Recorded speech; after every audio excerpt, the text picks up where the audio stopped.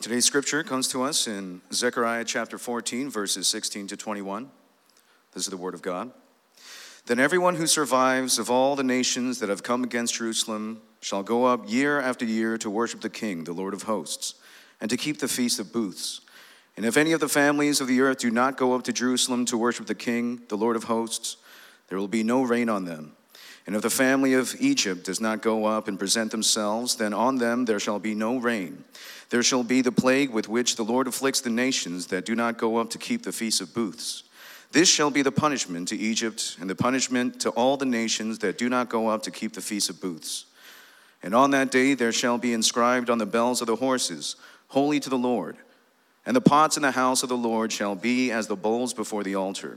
And every pot in Jerusalem and Judah shall be holy to the Lord of hosts, so that all who sacrifice may come and take of them, and boil the meat of the sacrifice in them. And there shall no longer be a traitor in the house of the Lord of hosts on that day. The grass withers, the flowers fade, but the word of our God will stand forever. Amen.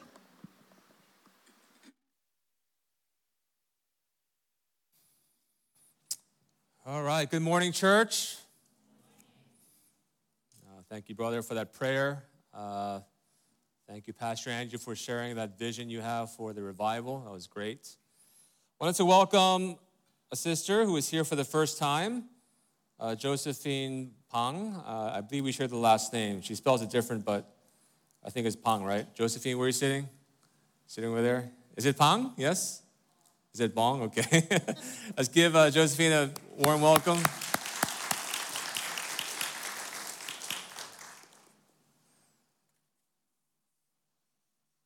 So today we'll be concluding our series in Zechariah with a message titled, Holy to the Lord. I hope the series has been beneficial to all of you, as it has been for me. Kind of sad that it's ending, actually. But next week we're going to have a guest speaker, Nathan Boyette, come. He is someone who is hoping to church plant in the Chantilly area. He'll be coming to share a message that the Lord has placed upon his heart. And then afterwards, I believe it's Pastor Jacob preaching. And then I'll come back after 2 weeks or so. I'm going to be here, but I'll come back to the pulpit after 2 weeks or so, okay? All right. In our home, like most of your homes, we make a distinction between everyday common ware, like the IKEA plates that we use for most of our meals, and then the much nicer plates that are made from high-quality porcelain that are typically called Chinaware, right? We also make a distinction between the everyday common utensils we use versus the silverware, the more expensive ones we use maybe 2 to 3 times a year on special occasions. For those of you who are into sports, maybe you're into competitive swimming, you've done that in the past, you know that this principle also applies in the pool, right? You have your everyday common swimsuit that you use for all your practices and 90% of your swim meets, but then you have your much more expensive, what I know to be called tech suits that give you these special powers to glide in the water like a dolphin. All right, it doesn't boost your speed that much, but it helps. It cut the shades off maybe a few seconds. We only use those just a few times out of the year. Now, the idea of being set apart for special use is what holiness basically means, right? There's this object that is set in contrast with another object. One is normally plain and common. The other is normally special. And thus it's set apart and counted as holy. And this idea of holiness is one of the, I would say, main themes of Scripture that we are able to see, even in this book, Zechariah. Because we have a God who stands above everything else, right? He is holy. And he's not just holy, by the way. In the case of God, we say that he is holy, holy, holy. Right? That's how Scripture describes him. That is never said of us. Even when we become the best version of ourselves in heaven, we will just be called a holy people. There's one holy, okay? Not holy, holy, holy like God is described. Now, God's purpose to set apart a holy people for himself was made very clear since the time of the Exodus, where God called his people to come out of Egypt and to set themselves apart from Egypt so that they can devote themselves to worshiping the true God, right? Let my people go so that they may worship me was God's word to Pharaoh. If you're thinking about my opening analogy, it's definitely not a perfect one, since it would be a very big mistake for us to think that God chose the Jews because they were inherently more special or more valuable than the rest of the people around them, right? The truth actually is that they were not like fine porcelain china. They were definitely not tech suit material as compared to the Egyptians of their time. In fact, what were they? They were lowly slaves who had nothing to offer. So by any standard of measurement, they were less valuable and the least impressive kind of people during that time. And yet, for some reason, God chose the weak to shame the strong. So when we think about our own holiness, we need to begin with an accurate view of ourselves and understand that God called us out of our own Egypts, not because there was something about us that caught his attention, right? It wasn't because we were somehow worthy to be set apart from all the rest of these lowly, common, lesser people than us. No, it would be more accurate to say that out of all of the plates and pots and pans present in the home, he actually chose the ones that were the most broken and flawed, right? The items that we would normally just casually chuck into the trash.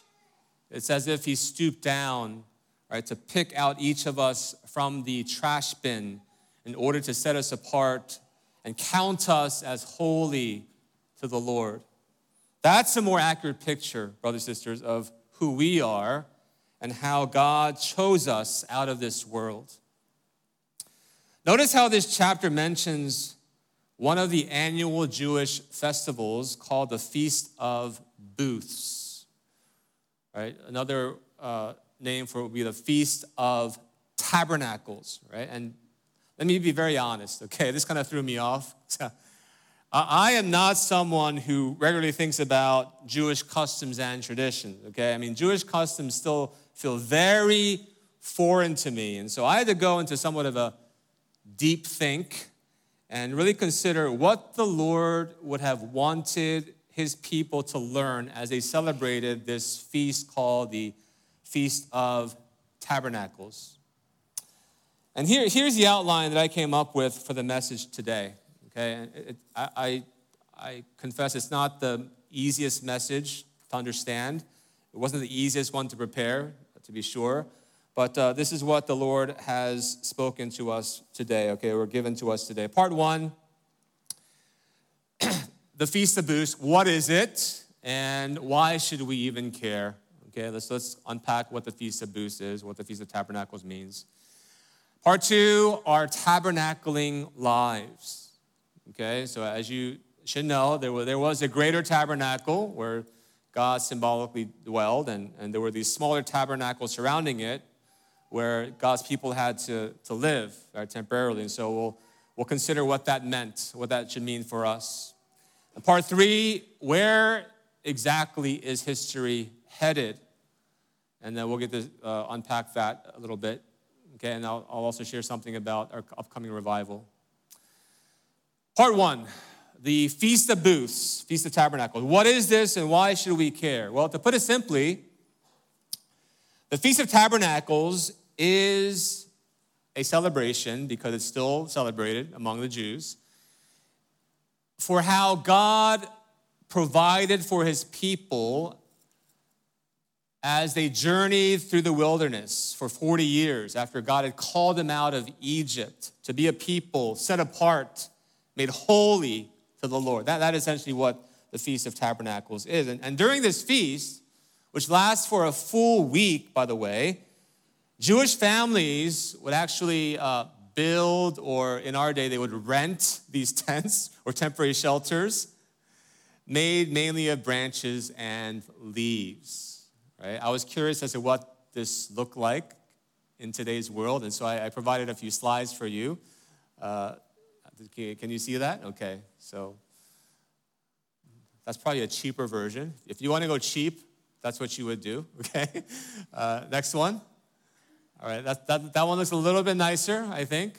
I wouldn't mind, camping out there for a few days. Notice that there's a table inside because the expectation is that God's people would eat as many meals and also sleep, by the way, and sleep as many nights as possible during that week. And then one more slide. You actually have people in there now eating and socializing. Okay, and so that's what I guess the Feast of Tabernacles looks like practically. And can you imagine the kind of faith lessons that would be reinforced if you ate and slept in these somewhat flimsy structures for a whole week? Okay, I thought of a few lessons for us to consider together this morning. Okay? Number one, when God calls us out of Egypt to be set apart as a holy people, he is not calling us into a life of comfort. Rather, he's calling us into a very uncomfortable and life-changing wilderness journey. There's one major lesson that would be reinforced again and again as God's people celebrate this feast, right? I mean, again, imagine living in that flimsy structure for a whole week. You'd be forced to think about, why are we doing this, right? Remember that after God's people were given enough time to really have the Exodus experience sink in, right? Processing what a life of holiness meant for God and what this meant for them, like now in the wilderness. Virtually all of them, if you remember the story, they wanted to return back to Egypt, right? Back to a life of slavery. They didn't want to stay in the wilderness because it was hard. To use a modern day example, they would rather be hooked up to the matrix because even though they would be enslaved to the system, it would still be easier for them, right, than having to face the harsh realities of life in the desert. The actual distance from Egypt to the promised land wasn't very long in miles or kilometers. Like if God really wanted to get his people there, it would have maybe taken 2 weeks tops. Right? It would have been pretty easy journey. But see, God's priority was not to offer them the most efficient transportation route. Right?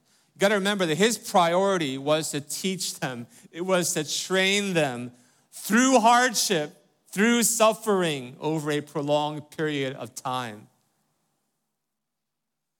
And so, brothers and sisters, God, he sets us apart not so that we can enjoy the many comforts in this life, although he does offer those comforts at times, right? But he sets us apart so that he can lead us into the wilderness and gradually teach us and train us over time through hardship, through suffering. A second lesson that would have been reinforced is that God is our trustworthy and faithful provider. You see, during the 40-year wilderness journey that God's people had to endure, one clear lesson was that no matter what, he will provide. When there was no food to eat, what did he do? He shocked everyone, right? He caused some unknown substance to fall from the sky, and people were all confused. Like, what is this? They didn't know what it was because they'd never seen it before. So all they can say is, it's manna. What is it? Literally, manna means, what is it? But that's how God provided for his people. Unexpected means. When they were tired of eating this manna, Despite their sinful grumbling, God provided them with an abundance of meat, right? He brought quail out of nowhere, right? An abundance of it. And when they were thirsty, God provided them with water gushing forth from the rock. And as believers, we know that represents Christ, right? The rock through which we are nourished and fed, where our thirst is quenched. So God is our trustworthy and faithful provider. Would have been an important lesson, and still is an important lesson that is learned from this feast. Thirdly, I think one important lesson would be, though the wilderness journey is hard, it is a temporary one. See, the flimsiness of the tabernacles alone would remind people of this reality. They would be reminded of the temporariness or the impermanence of this journey. It's like, yes, though the journey is hard, we can endure through this because our destination is not too far off. So I offer these 3 lessons for you to consider as you think about what this Feast of Tabernacles meant for God's people. Brothers and sisters, have I shared anything detached or disconnected from our own reality? Right? You can all relate, right? And that's why I believe the Feast of Tabernacles, it matters to us as well, because the 40 years journey through the wilderness is meant to serve as an apt metaphor for the Christian life that we're called to live. Right? These lessons that were originally intended for the Jews are essentially the same lessons that we are to learn. But the great thing is this: we have a clearer vantage point, because the Feast of Tabernacles can only be properly understood in light of who Jesus is and what he has done. So we can appreciate this even more. Which takes us to our next part, our tabernacling lives. One of the purposes of the great tabernacle, let me call it that, right? The main tabernacle, that's where God symbolically dwelled. It was to ensure that his people were kept holy, okay? And that concept actually would have been somewhat foreign to God's people at the time, because, we take it for granted that we have God's written word. The fact that we have God's clearly revealed written word is something that we take for granted very easily. We think it always existed, but that's not the case. Remember that it was under Moses' leadership that God gave his people the written law for the very first time. And it's only then where God's people were clearly informed what was sinful in God's eyes, what was considered pure versus impure, holy versus what is considered defiled in the eyes of God. Without God's written word, those things were not very clear. And so out of that, you have this elaborate sacrificial system that was established through the tabernacle, which further informed God's people of how holy God actually was. Because think about it, right? If you were required to bring animals at least once a year, I'm sure their lives are a little more complicated than that, but they had to offer these animal sacrifices and see blood shed on a regular basis in order to atone for their sins. And they had to do this over and over and over again for 40 years. It would have been extremely exhausting, but also an eye-opener, right?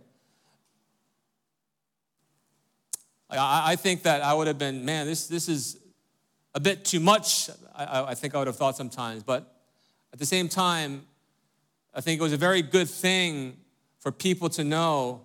Like it would have been, there would be no doubt in their minds that only God could offer proper cleansing and ensure holiness, because God alone is holy. That concept would have been reinforced again and again because of the way their life was structured. You think about how confused people are in our day, right? I mean, our society has no way of enforcing that kind of truth. Like that God alone is perfectly holy. People have no idea. And so it's so common for our people or people in our time to think that somehow they can become holy by atoning for their own sins. Just like how Adam and Eve tried to cover their sins with fig leaves. People in our day, they make these futile attempts to try to deal with their own guilt. They can't quite describe why they feel so guilty and shameful at times, but they have this urge to cover up their sins, right? That's what you see time and time again. I was introduced to this new concept earlier this week, which is called sports washing. Have you ever heard of that before, sports washing? Anybody? Sports washing? No? Okay. Maybe you should read a little more. Just kidding. Be in tune with the culture a little more, okay? It's one way entire countries have tried to deal with the human rights violations that other countries would accuse them of. It's like, you may accuse us of enforcing unjust laws. We may even be guilty of this. You accuse us of abusing our women and elderly and many others who may have no power in our society, okay? But look at how much good we're doing in the world of golf or in the world of soccer. Look how much investment we're making in order to make everyone's lives a little bit better. That is sports washing in a nutshell. It's a public relations strategy, and it works very well, actually, in this morally confused world we're living in. But it's essentially a way people try to atone for their sins.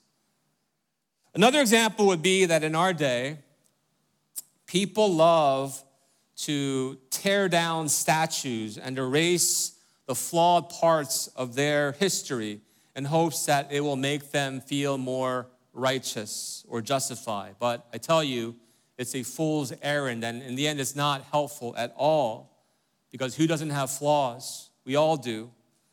Now, one thing that you should really appreciate about the Bible is how honest it is about the flaws of the past and its people.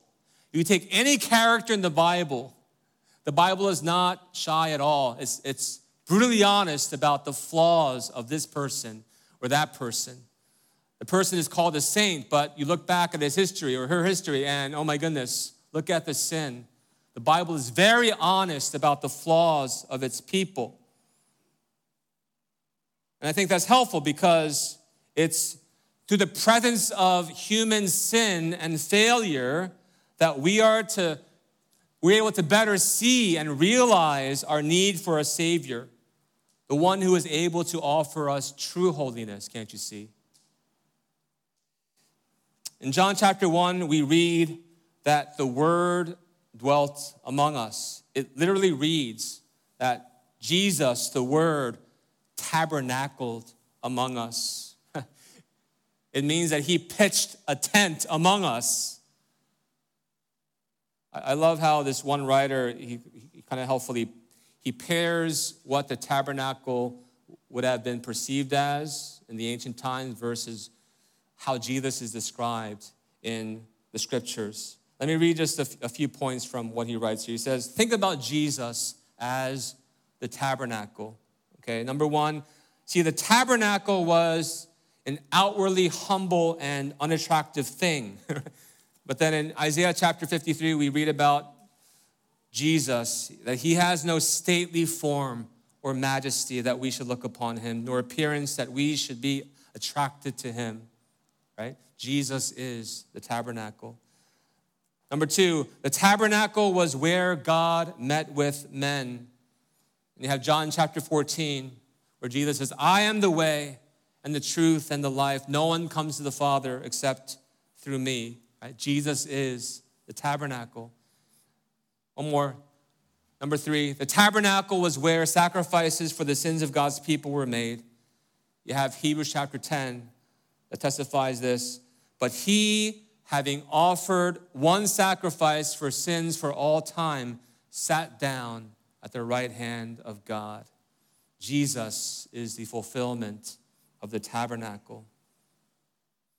So this greater tabernacle was this important teaching tool that God used, right, to help us see Jesus a little better, right? The one who tabernacled among us to make us a holy people through his shed blood so that we no longer have to rely upon the blood of bulls and goats anymore, right? What a grace that is to us. And it would be a great thing if we could just end the story there and just tell God, hey, okay, God, just take us now. We're all ready. We don't need this wilderness journey, okay? Because Jesus, he did everything for us, right? Sometimes I just long that he would just take us, like Maranatha, Jesus come, right? I don't like how the world is going right now. So just take us, please. That's sort of my cry these days. But unfortunately, our wilderness journey is not over yet, okay?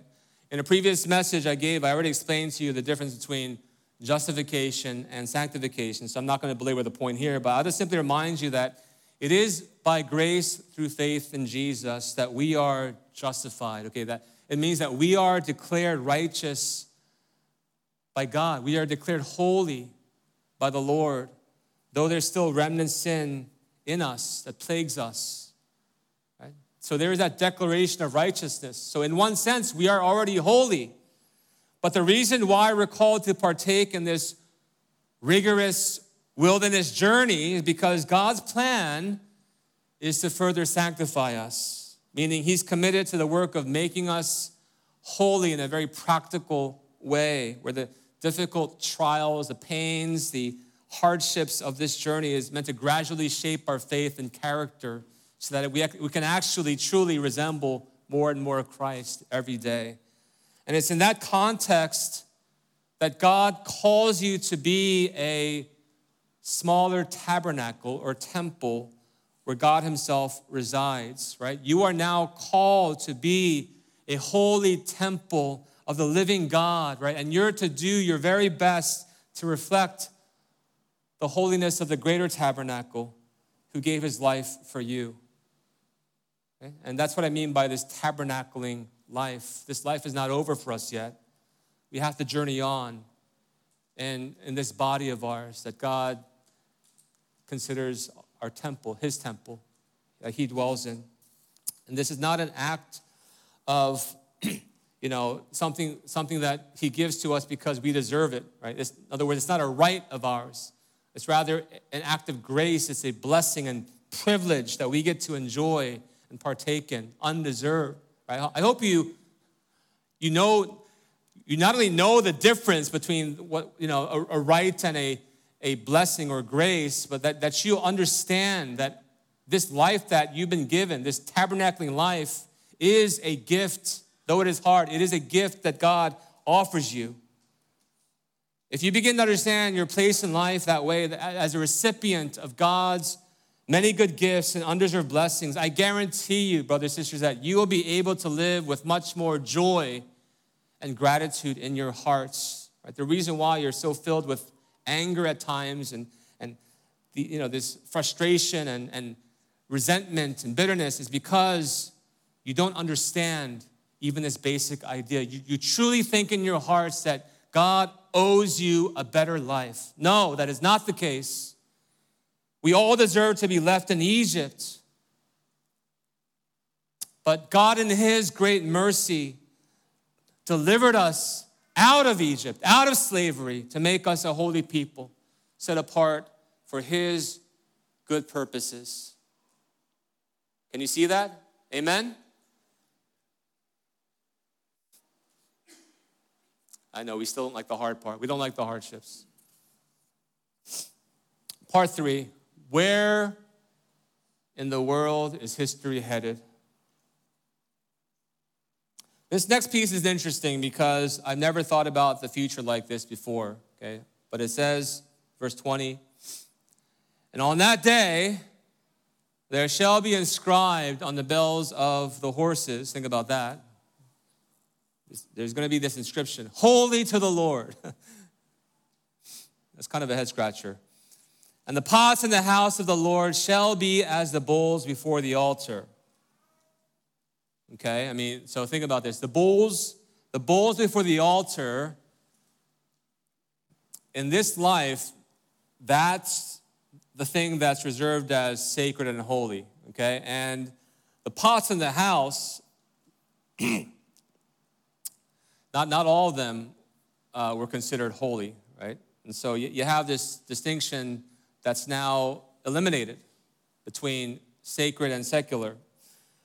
Verse 21, every pot in Jerusalem and Judah shall be holy to the Lord of hosts, so that all who sacrifice may come and take of them and boil the meat of the sacrifice in them. And even the pots in every home, it looks like they will be made holy and sacred. That's the picture, right? This is saying that even what used to be considered the most mundane and common things in life, such as bells on horses, a very filthy thing. Think about it, bells on horses. You got horse, drool, all kinds of things, on that bell. Not a clean thing at all. Even those bells.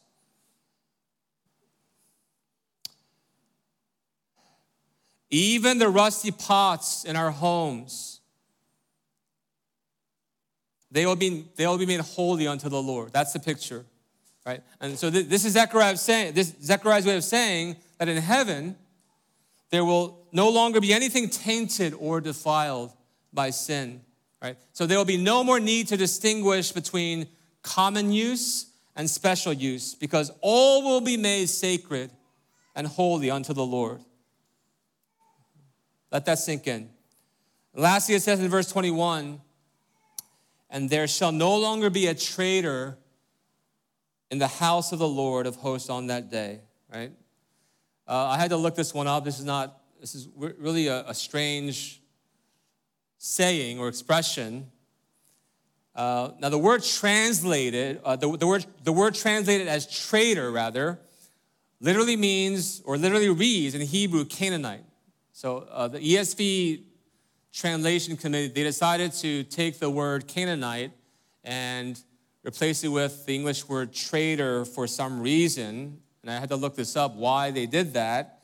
And it's because they believe that the word Canaanite is meant to be a reference to the Gentiles, right? Particularly the Canaanites who were busy trading, selling items, right, to feed the sacrificial system. They were trading animals, like, in other words, in the temple. But see, their presence, it actually defiled the temple at the time. And so this final word in Zechariah is saying that God's temple will finally become a place completely undefiled because both Jews and Gentiles, right, Canaanites, will be made into one people. All will be made holy. That's the vision. And I ask you, do you like the sound of that? Do you like what God is doing? Moving all of history in that direction? I hope that vision appeals to you because that is where history is headed, right? Where even on the bells of horses, there's going to be this inscription, holy to the Lord. If you long for holiness in your life, I believe that you will like what you hear, okay? But if you don't care much at all about holiness, then I bet all of this sounds very boring to you. Not interested. Who cares? This one writer shares some helpful insight. Let me read what he says. It's one commentator. He writes, what do you think you will like about heaven if you do not love holiness now? That's a very sharp question, isn't it? It kind of pricks your heart. He continues, if you find it hard to come to church, to sit through service, to hear about God and give him praise, what do you think heaven will be like? It will be no place for you unless at least the seed of holiness is sown and growing in you now. Think about that, right? We need to be a people who long for holiness in our lives, brothers and sisters. You realize that? Or else heaven will not appeal to you at all. I'm sure some of you truly long to be made holy, but you feel frustrated and discouraged by your lack of progress in this life. And I fully sympathize. I can relate to that because I feel like that quite often myself. My encouragement to you is this: let's not lose hope. Okay? If God promises that he will even make rusty old pots holy, you don't think he will keep his promise to make us holy? He can and he will. So please do not lose hope. All right? Don't be fixated upon your past or present failures. Rather, let's confidently trust in Jesus, who has been so clearly revealed in virtually every chapter we studied together in Zechariah. Did you notice that? Some people have said that Zechariah is the most Christ-centered book in all of the Old Testament. Let me try to demonstrate that for us today, okay? It's the last message of this series, so I'm going to do this, right? In chapter 1, I'm going to jog your memory a little bit. He was the man who appeared among the myrtle trees. Taking you all the way back to chapter 1. In chapter 2, he declared that his city will become a city without walls and that he would be a wall of fire around his people and the glory in our midst. In chapter 3, he was the one who removed the filthy garments from the high priest and clothed him with pure vestments. In chapter 4, we heard these timely words, not by might nor by power, but by my Spirit. And we were told that it's his Spirit who keeps the lampstand of the church burning.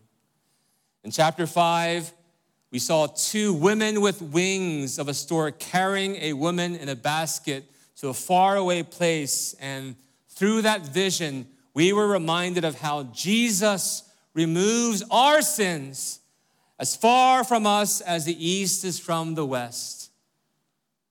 In chapter 6, we saw the 4 chariots of God go forth into the world to fulfill God's justice. And at the very end, we were told that the Spirit of Christ was at rest. In chapter 7, God said, when you fast, is it for me? When you eat and when you drink, do not eat for yourselves and drink for yourselves. And through those words, we were reminded of whom we're called to worship. In chapter 8, Jesus showed us how he will turn our fasting into a great feast. In chapter 9, he was the humble king mounted on a donkey. In chapter 10, he was the cornerstone. Chapter 11, he was the good shepherd who laid down his life for his sheep. In chapter 12, he was the one who was unjustly pierced, causing us to grieve and mourn over his death. And in chapter 13, he was the everlasting fountain. Finally, in chapter 14, he is the great tabernacle who makes all things holy. Hallelujah. Praise the Lord. So according to Zechariah, whom are we to trust in this life, brothers and sisters? Whom are we to look to? I began this series with the hope that God will use it to bring about a spiritual awakening in each of us.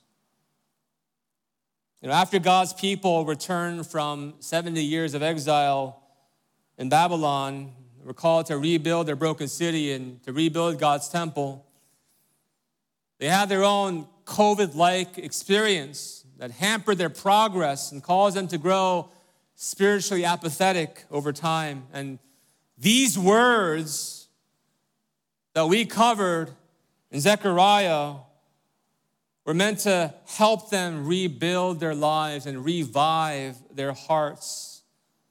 And isn't that what we need as well? A reviving of our hearts, a rekindling of our affections for the Lord. Brothers and sisters of Cornerstone, may I ask for you to join me in praying to the Lord that he would bring forth a revival in our midst. You know, an argument can be made that our ministry has already been experiencing somewhat of a revival over the past several years, right? But I bet most of you are like me and your hearts yearn for more. Don't you want more?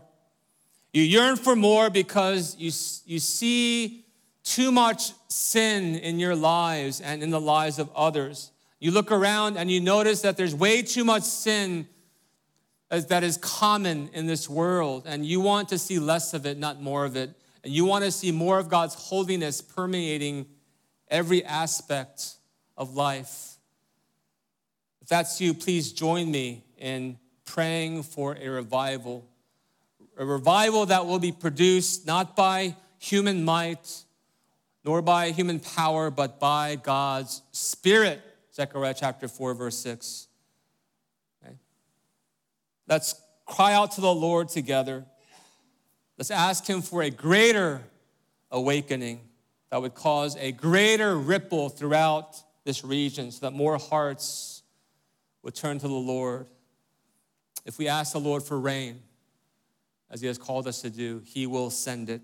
So let's ask him for a generous outpouring of his Spirit over our church, over our region, and even over our country. Amen? Let's pray together. Dear Heavenly Father, we thank you for the greater tabernacle that not only ensure the holiness of your people, but also serve to foreshadow how Jesus would come and tabernacle among us. Knowing that you have made us holy and have called us to be holy temples where the Spirit of Christ dwells, help us now to resist the temptations of this world and to pursue a life of holiness that would honor you, bless those around us, and offer us greater joy and freedom. But we affirm that true holiness is found only in Christ, and so we gladly embrace him. But we also recognize that we need more of your grace if we're going to faithfully endure through this harsh wilderness journey. So we ask for more of a generous outpouring of your grace over our lives, our church, our communities, and our country, so that more hearts and minds will be awakened and lives made holy and consecrated to you. And it's in the name of Jesus we pray. Amen.